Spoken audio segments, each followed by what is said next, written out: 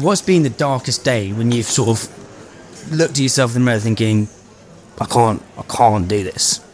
There's lots of those days, genuinely. And look, when I mentioned when I worked in F1, I was working super long hours, and so when I'd talk to people about opening my own place, they'd be like, it's long hours, you got to put a lot into it, and I'd be like, whatever, I've done that, I've worked really hard, I know how to work hard, I can graft, don't worry about that. And then you get it very, very, very quickly, you realise it's not the physical work, it's not working however many hours in a day to achieve what you want to achieve. It's the mental strain, and it's that finishing work and not go and sitting on the sofa, and then you're just chilling with your mates or whatever, and you can just not think about anything. You go home and that's all you think about: work. How can I do better here? What do I need to do to improve this? Is this going to be okay? Are we going to make sales? Are we going to make money? Am I going to have to shut this business? You have all those conversations, and there, the 2 weeks COVID, the 2 weeks leading up to furlough coming out, that was the most terrifying part in terms of like, will we actually have to shut the business? There was no, we had so many people to pay, and we didn't have the cash to do that. But if we go, the dark days at the beginning, it was just the relentless nature of a bakery. It's 7 days a week. It's with customers there. It's with people, I always try and compare it, not that, I did 6 months of working in an office and I realised that I can't sit still for 5 minutes. So it was the last thing I could do. But, when you come in on a Monday morning in office, to all the people listening, I'm not saying that it's easy workplace at all, but you're usually in your own space, and, you've got whatever you need to do to deal with. Whereas when you're in hospitality, you're Monday morning at 7:30 and you've got people to deal with straight from the off, and you've got situations to manage, and you've got fridges that are breaking, you've got equipment that's not working, you've got your coffee machine that's just gone down, and that's what your business is based on, alongside pastries. And so it was just at the beginning, it was like, why am I doing this to myself? And you have amazing, without Lucy alongside me in that process, would have given up, for sure would have given up. I don't want to do this anymore. I can't do this anymore. And I want to live a life of no stress or less stress, certainly. Why am I doing this to myself? And it's those feelings are strong and they're hard, and they lasted at times for days. And there were times that I would be, when we closed at 6 p.m, I was lying in the floor of the bakery. Why am I doing this? This is stupid. Get out. And you just, I was so lucky to have an amazing group of people around me that could get me up in those times and allow me to fight further forward.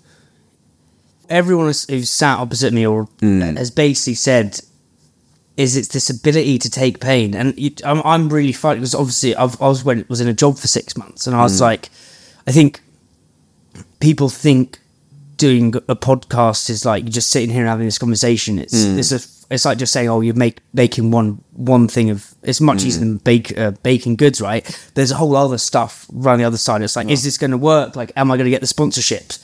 Where can this grow? Is it too niche? It's just the constant, and all on my own, like in this fucking room in my parents' flat. And I'm just like, it's relentless. Yeah. And I'm sort of like, am I losing, not the will to just that feeling of like, what am I doing? Am I like, where is this going? How's this going to work? So, what were those people saying to you when you're lying on the bakery floor? Yeah, coffee machine's broken. It's all going Pete Tong. Yeah, what are they saying to Ollie to get Ollie back on the ground, back on his feet? Sorry, putting you back on the ground, that would be stupid. Just like knowing that they're supporting you, and that they're, we're all in this together. We will get through it. Everything we can. Look at the product. Look what we've created. Yes, it's quiet, but people are still enjoying it. People can, people have come to POPHAM'S. They still have the experience, and we can do this and rally together.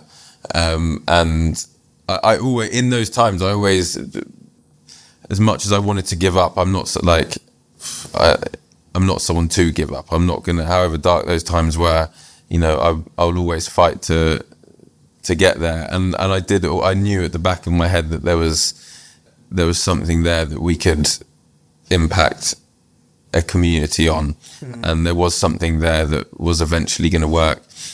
And even after that, when it wasn't necessarily quiet but it's still tough, you just do it. You don't want to get rid of something that you've put so much love and time into, and it gets there then comes the point where it's like, obviously I'm going to crack on with this. I can't let this go. This is all I know. This is my baby. Like, this is what you do. Quick one, guys. Espresso's have got a brand new sponsor, Unleashed. Unleashed is inventory management software that talks directly to your finance and ecom software. We use Unleashed daily at Islands. I bloody love it. We've cut our admin time in half, saving approximately 30k a year. Why use it? Save money, save headaches, save stress. Get granular clarity on your margins. Know where your stock is. Don't miss availability. Look, your favourite brands literally use Unleashed as their backbone. Candy Kittens, Tiny Rebel, Trip, all use it religiously. Look, there's a link in the show notes. Please feel free to book in a call with Josh and his wonderful sales team at Unleashed. They're amazing. Even nothing comes of it. And even better news, you'll get your first month free if you reference Hungry. Thank you. Another common lesson from guests is you just take the word quit off the table. Like, there's quite a simple reframe. You just take it off the table. It's like, it's going to be hard. Yeah. What did you do in terms of, I really relate to this, you never really finish work even on the weekend. You may not physically be there, but I'm like mentally constantly on this, constantly, like it's kind of pathologically relentless sometimes. It's like, just give me a breather, mate. It's even going away tomorrow, I'll be thinking about this whether I like it or not. How is that something?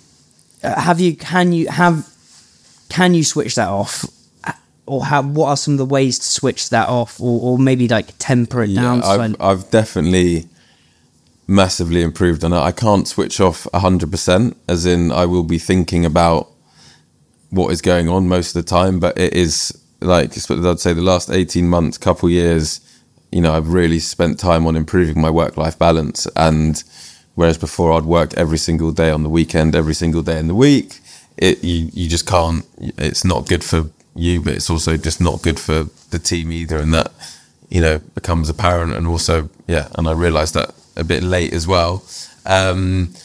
So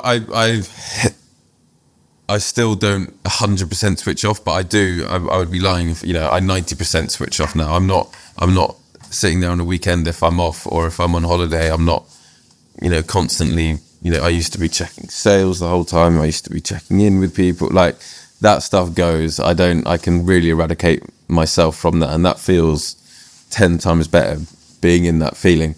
I do look forward to a day one time in my life where it's zilch, it's nothing, there's no responsibility there. But that will come, and I'll get there. So it's definitely improved over the years. And you have to, what were some of the things you put in place? Was that trust? You realize that you can't do anything. Me being there, I'm not going to do anything. Something happens, like nothing I can change.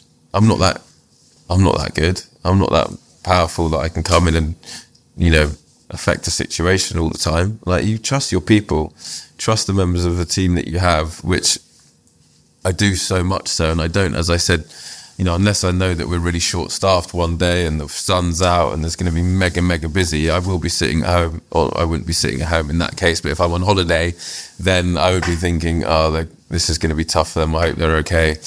But you realise you can't do anything, and you can't. There's no point in straining yourself. But also, and more importantly to that point, is you have good enough people in the business, and that's where we're at now. Is our management team is brilliant, and I know that they're leading those operations to the absolute best of their ability, and that ability that they're doing it to is what Pophams needs and what Pophams knows. So me being there is or thinking about it is pointless. What are some of the? You're now at 75 employees, which is mad. What are some of the weaknesses you've had to work on from day one, opening in Islington, to, I don't know what day it is, but like a little further down the line, right? what some of the company's weaknesses. No, your personal weaknesses. Because I think founders can get in their own way sometimes. I mean, definitely the weaknesses is what I just talked about, is that trust element. I felt like I had to be everywhere before. I felt like I had to be leading the team. I felt like I had to be on site every day. And as I said, that doesn't help anyone. It doesn't help myself. It doesn't help the team.